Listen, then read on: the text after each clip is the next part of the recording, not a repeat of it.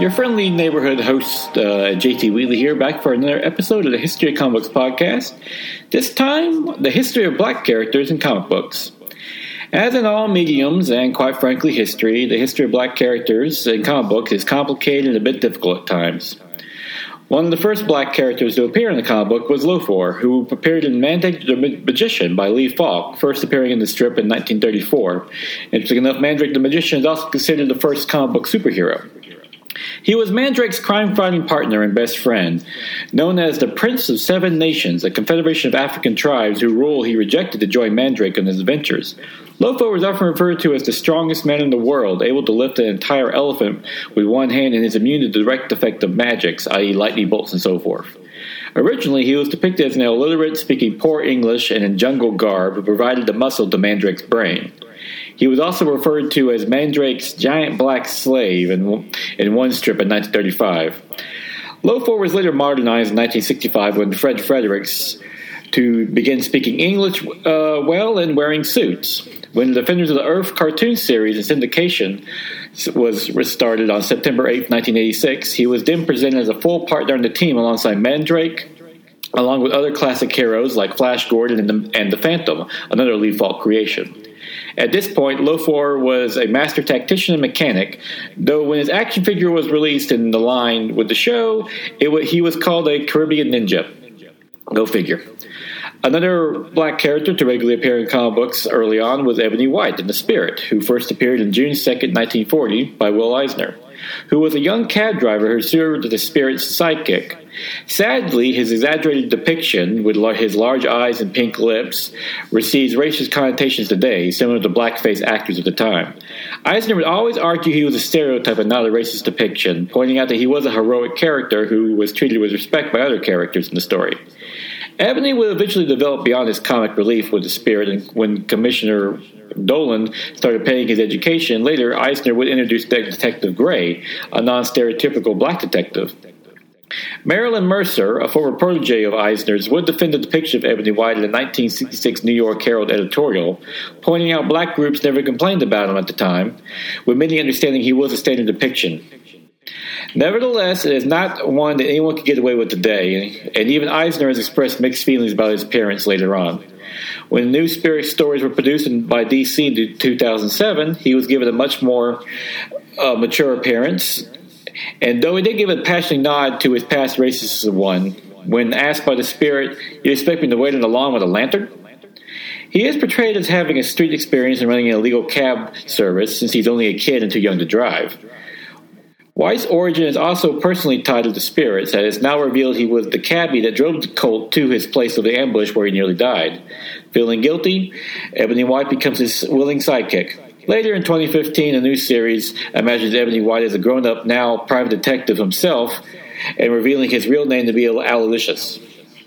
In the 1987 TV movie of The Spirit, Ebony White is played by Bumper Robinson and called Yubi instead. He had no part in the 2008 film, though, thankfully. During the golden age of comics, one of the first black artists to find success was Matt Baker, who was most famous for drawing the Phantom Lady series, whose cover for the issue of number 17 of the scantily clad character was one of the many examples Dr. Frederick Warburton would use against comic books. Baker would work steadily before his untimely death from a heart attack at age 37 on August 11, 1959. In 2009, he was posthumously inducted into the Will Eisner Comic Book Hall of Fame. The Golden Age also produced the first known comic book by black writers and artists called All Negro Comics in 1947 by John Terrell and George J. Evans Jr., featuring stories like Ace Harlem about a black detective and Lion Man and Bubba about a black adventurer sent to the African Gold Coast in search of uranium. It was a comic book created towards black readers and meant to instill a sense of pride in their heritage. The comic even began with a one-page editorial entitled All Negro Comics, presenting a first in Negro history. While only lasting one issue, it remains the first all-black comic with both the characters on the page and the creators behind it. Despite the early racist depictions, black characters would continue to appear in comic books throughout the 1950s, slowly evolving, especially when used in stories on race and intolerance. One notable story came from EC Comic Books in Weird Fantasy number 15 on March-April 1953 by Al Feinstein and Joe Orlando with the story Judgment Day. In the futuristic story, an astronaut is sent to observe the planet Cybernia for Earth's galactic republic to see if its people are ready to join the larger Confederation. However, the astronaut observes that the race is segregated of robots that inhabit Cybernia, with the orange-colored robots reducing the blue-colored ones to manual labor. As a result, Charlton, the astronaut, rules that they are not ready to join as they haven't achieved racial harmony like the rest of the Republic worlds. He then removes his helmet to reveal he is not only a black man, but a clearly handsome and intelligent one as well. A far cry from the depictions like Ebony White. The first and still most popular superhero in mainstream comic books to this day is Black Panther, who first appeared in Fantastic Four, number 52, on July of 1966 by Stan Lee and Jack Kirby, and who later get his own miniseries in September of 1976. According to Lee, his name was inspired by a pulp hero who had a pet Black Panther, and Kirby originally used the concept title Cold Tiger. In his origin, Black Panther is T'Challa, the king of Wakanda, an independent and advanced country in Africa which has never been conquered. It was this, along with being the chief source of vibranium, the super rare metal in the Marvel Universe, that Lee and Kirby reasoned why Wakanda became so advanced. However, it wasn't long after his creation that he inadvertently got entangled in politics when the Lowndes County Freedom Organization used the symbol the Black Panther in opposition to the Alabama Democrats in October of 1966. And it was also around that time when the Black Panther Party itself was formed, originally as a self-defense organization. As a result, Marvel changed his name to Black Leopard in Fantastic Four number 119 on February of 1972, stating he changed his name to avoid association with the group, though he neither endorsed nor opposed their actions. However, by Avengers 105, it's revealed that T'Challa is back to being Black Panther, stating changing it would be like Scarlet Witch changing her name, and he is not a stereotype. He would still invoke Sir Lee Carmichael's Black Power movement in the poorly named Jungle Action series of 1972 to 1976 from issues number 5 to 24, as he fought to consolidate Wakanda's rule and while fighting blaxploitation-style villains and even the KKK. When the series was turned into Black Panther by Jack Kirby, the story shifted to weird sci-fi directions, Kirby's specialty, which inadvertently showed a black superhero in adventures normally reserved for white ones. Kirby would leave only after 12 issues, and the series would then be canceled by issue number 15. In 1988, he got a 4-issue miniseries by writer Peter McGinnis and artist Dennis Cohen called Panther's Quest, and then another in 1990 with artist Dwayne Turner called Panther's Play. In 1998, Black Panther was given another series, again as part of the Marvel Knights line, with writer Christopher Reese and Mark Tesseri, with the Client and the Enemy of the State stories.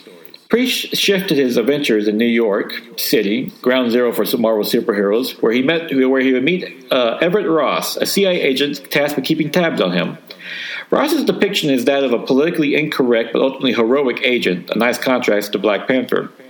Priest stated Ross's creation was to serve as a bridge to the Black Panther mythos and the mostly white audiences Marvel serves. By the end of Priest's run, a multiracial New York detective, Casper Cole, would take up the mantle and later become White Tiger when T'Challa returned to the role. In 2005, Reginald Hudlin of the BET fame revived the series with John Romita Jr., this time with a deeply racial stories in which he fought Dr. Doom while teaming up with other black Marvel superheroes like Luke Cage, Brother Voodoo, and Blade. Hudlin would also relaunch the series in 2009, and this run was most notable in introducing T'Challa's sister, Shuri. After his series was canceled again, Black Panther would still bounce around with guest appearances, including one at one point replacing Daredevil as the protector of Hell's Kitchen at Matt Murdock's invitation. In 2016, Black Panther got another series with Ta-Nehisi Coates as the writer, which continues to this day. Black Panther will, of course, appear in other mediums, notably a motion-style comic book cartoon based on the run by Reginald Hudlin and John Romita Jr., produced by Marvel Animation, and the BET. The series premiered on June 23, 2010, and will be released on DVD the following year. His live-action debut would take some time, as Wesley Snipes, who would later play Blade, tried to get the film off the ground in 1992, but nothing came of it. When Marvel Studios was announced in 2005, Black Panther was one of the characters announced as the film's in development, with Mark Bailey hired to write the script in January 2011. His live-action debut finally came in Captain America Civil War on May 6, 2016, with the groundwork for Wakanda having been briefly mentioned in Iron Man 2 in 2010, and Vibranium first introduced in Captain America the First Avenger in 2011, along with Avengers Age of Ultron in 2015, which also debuted one of his chief villains, Ulysses Klaue, played by Andy Serkis, who first appeared in Fantastic Four number 53 on August of 1966, created by Stan Lee and Jack Kirby. Black Panther T'Challa is played by Chadwick Boseman. Fun side note, a native of the upstate of South Carolina like myself, who seeks out vengeance when his father, T'Chaka, played by John Caney, is killed. It leads to his own film, Black Panther, released on February 16, 2018, directed by Ryan Coogler, as he deals with a challenge to the throne by Killmonger, played by Michael B. Jordan. Due to the excitement for the project, the film attracted the who's who of black actors, from Angela Bassett playing T'Challa's mother, Oscar winner Lupita Nyong'o as his love interest, and fellow Oscar winner Forrest Whitaker. Most notably was Letitia Wright as Shuri, T'Challa's sister and tech genius who stole the movie. Everett Ross was played by Martin Freeman, who first appeared in Civil War as well, along with Andy Serkis returning as Klaue. Considering they were the two principal white actors in the film, along with their past roles in the Lord of the Rings movies, they were unofficially dubbed the Tolkien White Guys. When Freeman was asked about his role as essentially a side white character, he pointedly replied, "I now know how it feels to be a black actor in a mostly white movie." Well said, Mr. Freeman. Hoping to near universal acclaim, the film will go on to gross $1.3 billion worldwide. Despite its notably political subtext, Wakanda is criticized for not help the rest of the world, particularly black people, when they have the advanced technology to do so. Black Panther Shuri Okoye, played by Diane Guerrera, would appear in Avengers Infinity War on April 27, 2018, with Wakanda being a chief location for the film. Racism and social justice would be a way to integrate black characters in the comic books, such as the classic Green Arrow Green Lantern series 1970. One of the social problems it addressed was racism, including a pivotal scene where a black man confronts Green Lantern over why he didn't do more to help the Earth over aliens. Later, a black man would actually take up the role of the Green Lantern with John Stewart in Green Lantern number 87 on January of 1971. Created by Denny O'Neil and Neil Adams, Stewart would be the first black superhero to appear in the DC comic books, with Adams modeling his look after Oscar-winning actor Sidney Poitier, a common practice considering Superman was modeled after Douglas Van Leer Sr. His origin was originally that of an architect, later retconned into a Marine, who was selected by the Guardians as a backup Lantern for Hal Jordan after his first backup, Guy Gardner, was seriously injured. In his first mission, Stewart is tasked with protecting a racist politician, which he does, but manages to embarrass the politician in the process. Jordan originally uses this as proof that Stewart is a bad selection to be a Green Lantern, noting his distaste for authority. But when it's revealed that the politician staged an assassination attempt for political gain, Jordan concedes that he is an excellent choice to be the new Green Lantern. John Stewart would feature regularly throughout as a Green Lantern and DC, and would go on to romance Kama Tue, who is his future wife. John Stewart also figured prominently in the other mediums, including the Justice League and Justice League Unlimited cartoon series on the Cartoon Network, where he is voiced by Phil Lamar as served as the Green Lantern on the team. In a twist on the comic book's continuity, Stewart has a romance with a Hawk Girl, and is later revealed that they are the parents of Warhawk, a member of the futuristic Justice League from the Batman Beyond series. A significant real-life black person who appeared in comic books was Muhammad Ali, who appeared in the classic Superman vs. Muhammad Ali one-shot in 1978 by Denny O'Neil and Neil Adams. In the story, Superman and Ali are made to fight in a boxing match to see who is Earth's champion. In the classic scene, Ali uses brilliant verbiage to point out that Superman is an alien and not of Earth, resulting in Superman willingly being depowered so Ali could face him in a fair boxing match. Of course, Ali wins and later defeats the alien's champion, even predicting what round he would fall, the fourth, which Ali was famous for. Adams provided a classic cover for the comic book, featuring numerous celebrities such as Frank Sinatra and Mick Jagger, and DC personalities such as Howard Chaykin and Paul Leavitt in the stands watching the two icons box. While originally a political rogue who fought all the way to the Supreme Court to avoid the draft, this comic book fully solidified Ali into the mainstream of pop culture. DC would make another stride with black characters when they started Black Lightning #1 on April 1977, created by Tony Isabella and Trevor Von Eden. He would be the first black superhero with his own series at DC, which was about Jefferson Pierce, a former Olympic athlete turned teacher in the suicide slum of Metropolis. Originally, he got his electrical-based powers from a belt he wore, but was later retconned to being a metahuman born with these powers. A significant choice was made by having him be a superhero in Superman's hometown, Metropolis. However, while Superman often dealt with otherworldly threats, Black Lightning dealt with street crime and would make a subtle commentary on social events. For instance, on the cover of issue number 3, he's blasted with a water cannon. While this makes sense considering his electrical-based powers, it also evokes images of civil rights protesters being hit by water hoses as well. He will later take on villains like Tobias Whale, who appeared in Black Lightning number 1 as well, a white crime boss in the same vein as Marvel's Kingpin. At one point, Black Lightning was even offered membership into the Justice League of America, but rejects it, instead joining the Outsiders, a DC superhero group consisting of those outside the norm. Sadly, his series was canceled after only 11 issues, though Black Lightning would continue to be a regular figure in DC Comics, even serving as President Lex Luthor's Secretary of Education. Most recently, the CW network launched its own TV series on January 16, 2018, with Cress Williams in the title role, while also featuring his daughters, Thunder, who first appeared in Outsiders number 1 in August 2003, created by Judd Winnick and Tom Rainey, and Lightning, who first appeared in Kingdom Come number 1 in 1996, created by Mark Waid and Alex Ross, along with Jeff Johns and Dale Egonsam, when they incorporated her into the Justice Society of America. Played by Natasha Williams and China Ann McClain, respectively, in the TV shows, they are also had a larger social significance, with Thunder, Arissa Pierce, also being an open lesbian who everyone accepts. When her parents are asked where she's at, they casually answer Arissa's out with her girlfriend. Tobias Whale, played by Marvin Cronin Jones III, is also changed to being a black albino, and the series has explored larger racial and social issues. For instance, when Black Lightning was referred to as a vigilante, a political commentator states, "Why are black superheroes called vigilantes, but not white ones?" The show opened to instant critical and rating success and continues to this day. In light of social events, one hero of interest was Tyrock, who appeared in Superboy number 216 on April 1976, possessing the ability to alter reality with his voice, his power also evoking the sound of black protesting. Created by Mike Grail and Cary Bates, he is one of the first black superheroes at DC, his origin being that of a resident of the island Marzal, which disappears from Earth every 200 years, and his people were descendants of slaves that were left there in the 18th century. Like Wakanda and Marvel, they somehow develop a highly advanced society, despite being cut off from the world. Someone needs to inform comic book creators that advancement in society results from sharing and trade with other cultures, not isolationism, but also a distrust of outsiders. When the Legion of Superheroes showed up at Marzal responding to an emergency, Tyrock originally resisted them, but later joined forces after admiring their acceptance and tolerance of each other.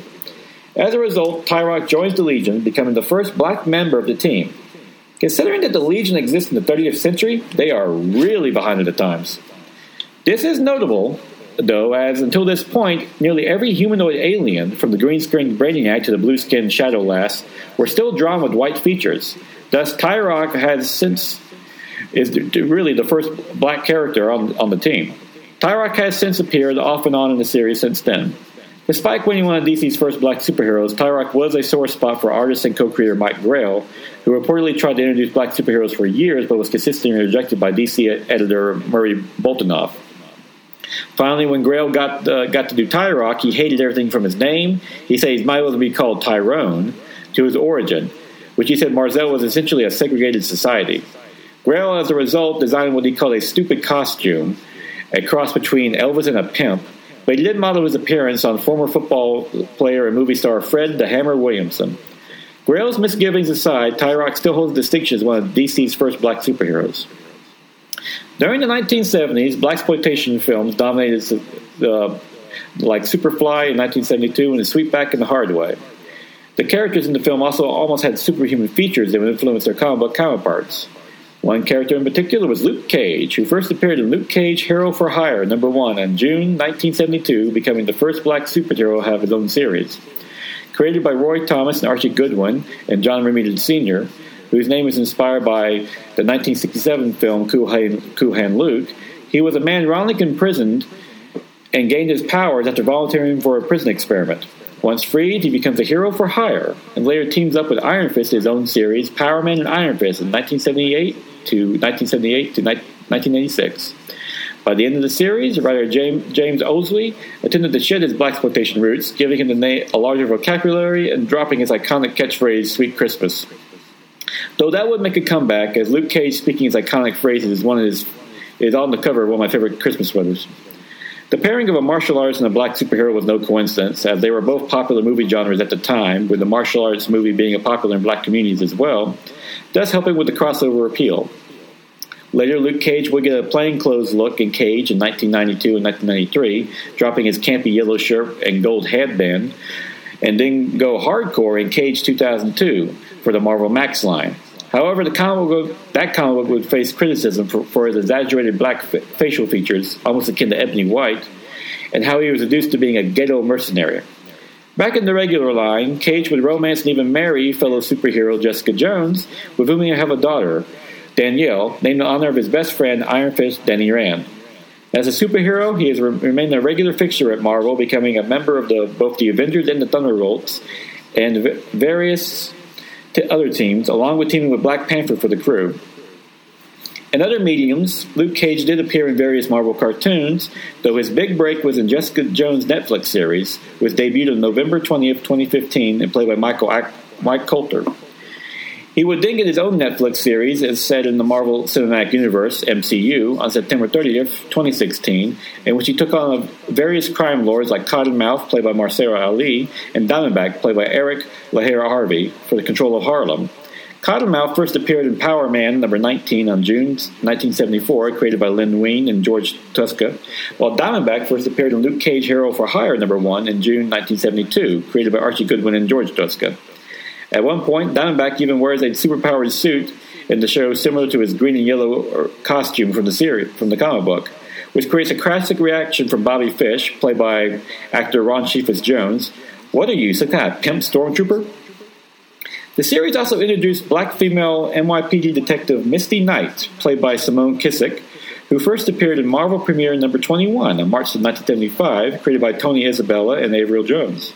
The fact that Luke Cage is a bulletproof black man is not lost on the showrunners, and he even wears a hoodie in symbolic reference to Trayvon Martin, a 17-year-old who was killed in Florida on February 26, 2012, allegedly for looking like a thug for wearing a hoodie. As an added touch, Cage's fans add self-made bullet holes to their hoodies in protest of the police. The show received positive reviews, particularly for its Harlem setting and atmosphere. It has the best soundtrack in the MCU outside of the Guardians of the Galaxy, with Netflix instantly ordering a second season. Coulter would also appear in Luke Cage in the Defenders series, which premiered on August 18th, 2017 on Netflix, and had Cage team with 3 other Netflix Marvel superheroes, Daredevil, Jessica Jones, and Iron Fist. On June 22nd, 2018, the second season of Luke Cage premiered on Netflix, this time with Bushmaster, played by Mustafa Shakur as the chief villain, who also first appeared in Iron Fist number 15 on September 1977, created by Chris Claremont and John Byrne. In 1968, an East Village Other article ran an editorial bemoaning the lack of black characters in comic books, and Stan Lee had an assistant editor write a letter countering it, pointing out the diverse characters they had introduced in recent years, from Gabe Jones and Sergeant Fury in The Howling Commandos number 1 on May of 1963, who was created by Stan Lee and Jack Kirby, Black Panther, Joe Robertson in Amazing Spider-Man, J. Jonah Jameson's loyal assistant editor at the Daily Bugle, and Falcon in Captain America. However, there was a problem with that letter, as Falcon had yet to be introduced. 3 months later, Falcon did appear, created by Stan Lee and Gene Colan, who modeled his look after then college football star O.J. Simpson. He did play football before, well, the other stuff, and first appeared in Captain America number 117 on September of 1969. Depicted as Captain America's best friend and partner, he was inspired by a minority TV show characters like Alexander Scott, played by Bill Cosby and I Spy, and Kato from The Green Hornet, played by Bruce Lee. Both TV shows depicted these characters as intelligent, dynamic beings on equal footing with their white counterparts, and eventually became more popular. Both Cosby and Bruce Lee would soon outshine their white co-stars. The show was done with Falcon. The same was done with Falcon, though his origin was a bit strange. Born Sam Wilson, he would grow up becoming a street criminal, Snap, who en route to Rio de Janeiro for a big score gets trapped on Exile Island, which is occupied by Nazi war criminals. There, The Red Skull, in a convoluted plot, uses the cosmic cube to merge Wilson's mind with Redwing, a falcon on the island, and then erasing his criminal past to that of a social worker. He would later team with Steve Rogers' Captain America to defeat the villains on Exile Island, and later crafted his costume and identity to become the Falcon. However, Falcon was never wanted to be second fiddle to Captain America, and soon Captain America's comic book would be renamed Captain America and the Falcon from 1971 to 1978. He even had a love interest, Leela, who chastises him for not asserting himself more, and when Henry Gyrick tries to recruit Falcon to become a member of the Avengers to meet the racial quota, he quits at first opportunity because he doesn't want to be a token black superhero. However, Wilson would call Rogers his brother and reject the more extreme nature of black nationalism, even fighting it in the story Burn, Whitey, Burn, when the Black Power movement wants to burn down the city. Later, Falcon would get his iconic wings in Captain America and Falcon number 170 on February of 1974, designed by no less than Black Panther. Originally, he moved via a Talon grappling hook, swinging through the city like Spider-Man. This soon became a symbol of freedom and advantage over Captain America, as the super soldier was never able to fly on his own. He would get his own series in 2004 by Christopher Priest, which lasted only 14 issues, but emphasized his status as a black superhero, and would later join the Avengers again around the same time as well. Most recently, Falcon even assumed the mantle of Captain America after Steve Rogers was unable due to rapid aging. Don't worry, he gets better. An all-new Captain America number 1 of November 2014 by Rick Remender and Stuart Immonen, who redesigned Falcon's costume to merge to Captain America's red, white, and blue color scheme. Of course, once Steve Rogers got better, he took the mantle back of Captain America, and Wilson has since returned to the Falcon. Like Luke Cage, Falcon has appeared in various other mediums until he finally debuted in live action in Captain America Winter Soldier, which premiered on April 4th, 2014, with Anthony Mackie playing him. He would have his wings in the movie, but he wouldn't get his iconic red look till Avengers Age of Ultron on May 1st, 2015, and Redwing, now reimagined as a drone, until Captain America Civil War on May 6, 2016. Notably with Civil War is his chilly relationship with Bucky the Winter Soldier over who is Captain America's best friend. He also appears in Avengers Infinity War on April 27, 2018. Another significant black supporting character at Marvel was Jim Rhodes, who first appeared in Iron Man number 118 on January 1979, created by David Michelin and John Byrne. In a retcon of Iron Man's origin, it's revealed that Rhodes was a Marine lieutenant and trained combat pilot who helped Tony Stark escape Wong Chu's prison camp, where Stark invented his first Iron Man armor. After completing his service, he would go to work for Stark as his personal pilot and chief aviation engineer, along with becoming his closest friend. He would even don the Iron Man armor when Tony relapsed into alcoholism. Later, he would take up the mantle of War Machine, which was created by Len Kaminski and Kevin Hopgood, a version of the Iron Man armor geared for heavy-duty combat, and getting his own comic book series that would last for 24 issues. Rose has since become a consistent character in the Marvel Universe, even romancing Carol Danvers' Captain Marvel at one point.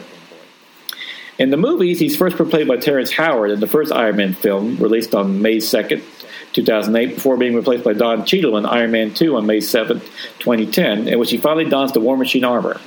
Since then, Cheadle has been a consistent part of the MCU movies as War Machine and Iron Patriot, briefly in Iron Man 3, and continues to be Iron Man's best friend in the films as well. However, instead of being a Marine, he is now an Air Force officer. On October 1980, Cyborg first appeared in DC Comics Presents number 226, created by Marv Wolfman and George Perez, and became known as a key member of the Teen Titans. His origin is that of Victor Stone, the son of scientists Silas and Eleanor Stone, who experimented on him as a child, resulting in greatly expanded intelligence. He later rejects his parents and sets out to become an athlete, but when his injuries cripple him, Stone receives cybernetic enhancements, thus becoming Cyborg. While he would occasionally get his own miniseries from here and there, Cyborg remained tied to the Teen Titans, first as a member and later as a mentor as he got older, and a new crop of young superheroes showed up. He's made numerous appearances in other mediums as well, most notably in Teen Titans and Teen Titans Go cartoons, voiced by Carrie Payton in both. Cyborg made his live-action debut in Smallville on February 16, 2006, played by Lee Thompson Young, this time as a Metropolis high school student and football player who undergoes cybernetic enhancements to save his life. However, when the company, Cyberkinetics, is revealed to be owned by LexCorp, it leads to him to join forces with Clark Kent to stop them. He appears normal to Clark till he uses X-ray vision, revealing the inner metal plates match his comic book pattern, and he's only called Cyborg in January 18, 2007, when Green Lantern gives him the code name. In the movies, he first appeared in Batman v Superman: Dawn of Justice in 2016, and an email of all things. That movie's just a mess. Played by Ray Fisher before debuting as a full character in Justice League in 2017. He is supposed to appear in a future Justice League films in his own movie schedule. His movie scheduled for April 3rd, 2020, but with the failure of the first Justice League movie, all of DCEU's plans are now up in the air. And I think we're going to stop for there. When we come back, we're going to get further into more notable black characters, and including the international dating, such as the Cloak and Dagger, and of course, the further how they eventually ventured into TV and movies. And with that, have a good day, and go ahead and enjoy a good comic book.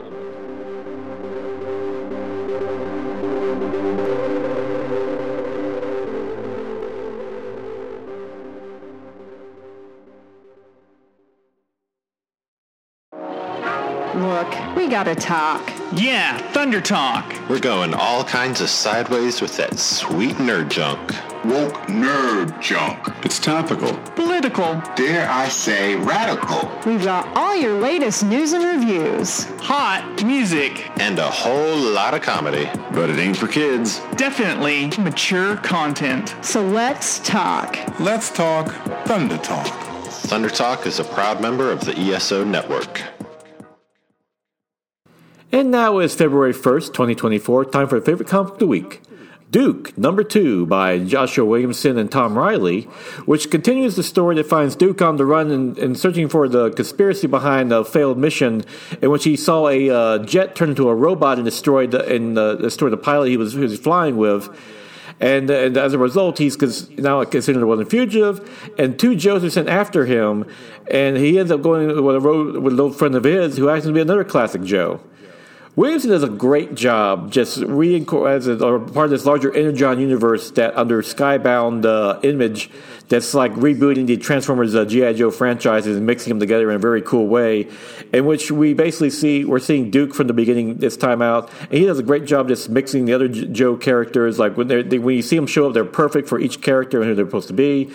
And it's matched great by Tom Riley's art, which is absolutely gorgeous. It has this great action-packed kinetic art style. It fits perfectly for this new reboot of the franchise, and it's great to see where this character is going. And I like, even though you know the mystery behind the conspiracy, anyone who's experienced with G.I. Joe or Transformers knows what's going on, it's still great seeing it unfold, especially with the cliffhanger as another classic character from G.I. Joe shows up at the very end. Just a great read in general. I've been loving this Energon universe from Void Rivals, the Transformers, Duke, Cobra Commander. Just a lot of fun for as a child of the '80s. Seeing these, it's great to see these franchises rebooted again in a great new way with the top brand writer stars like Williamson and Riley. So definitely check that out. And with that, for Black History Month, I decided to dust off some of my history of comics, black characters, and so forth. And hopefully, it's interesting revisiting. Hopefully, I did kind of a good, admirable job just trying to do my own part in telling this history of comic books and all the varied characters. And we'll continue with the second part next week. And with that, go out and enjoy some good comic book. And definitely check out Duke, because it's a great comic book to read, and especially if you're an old G.I. Joe fan.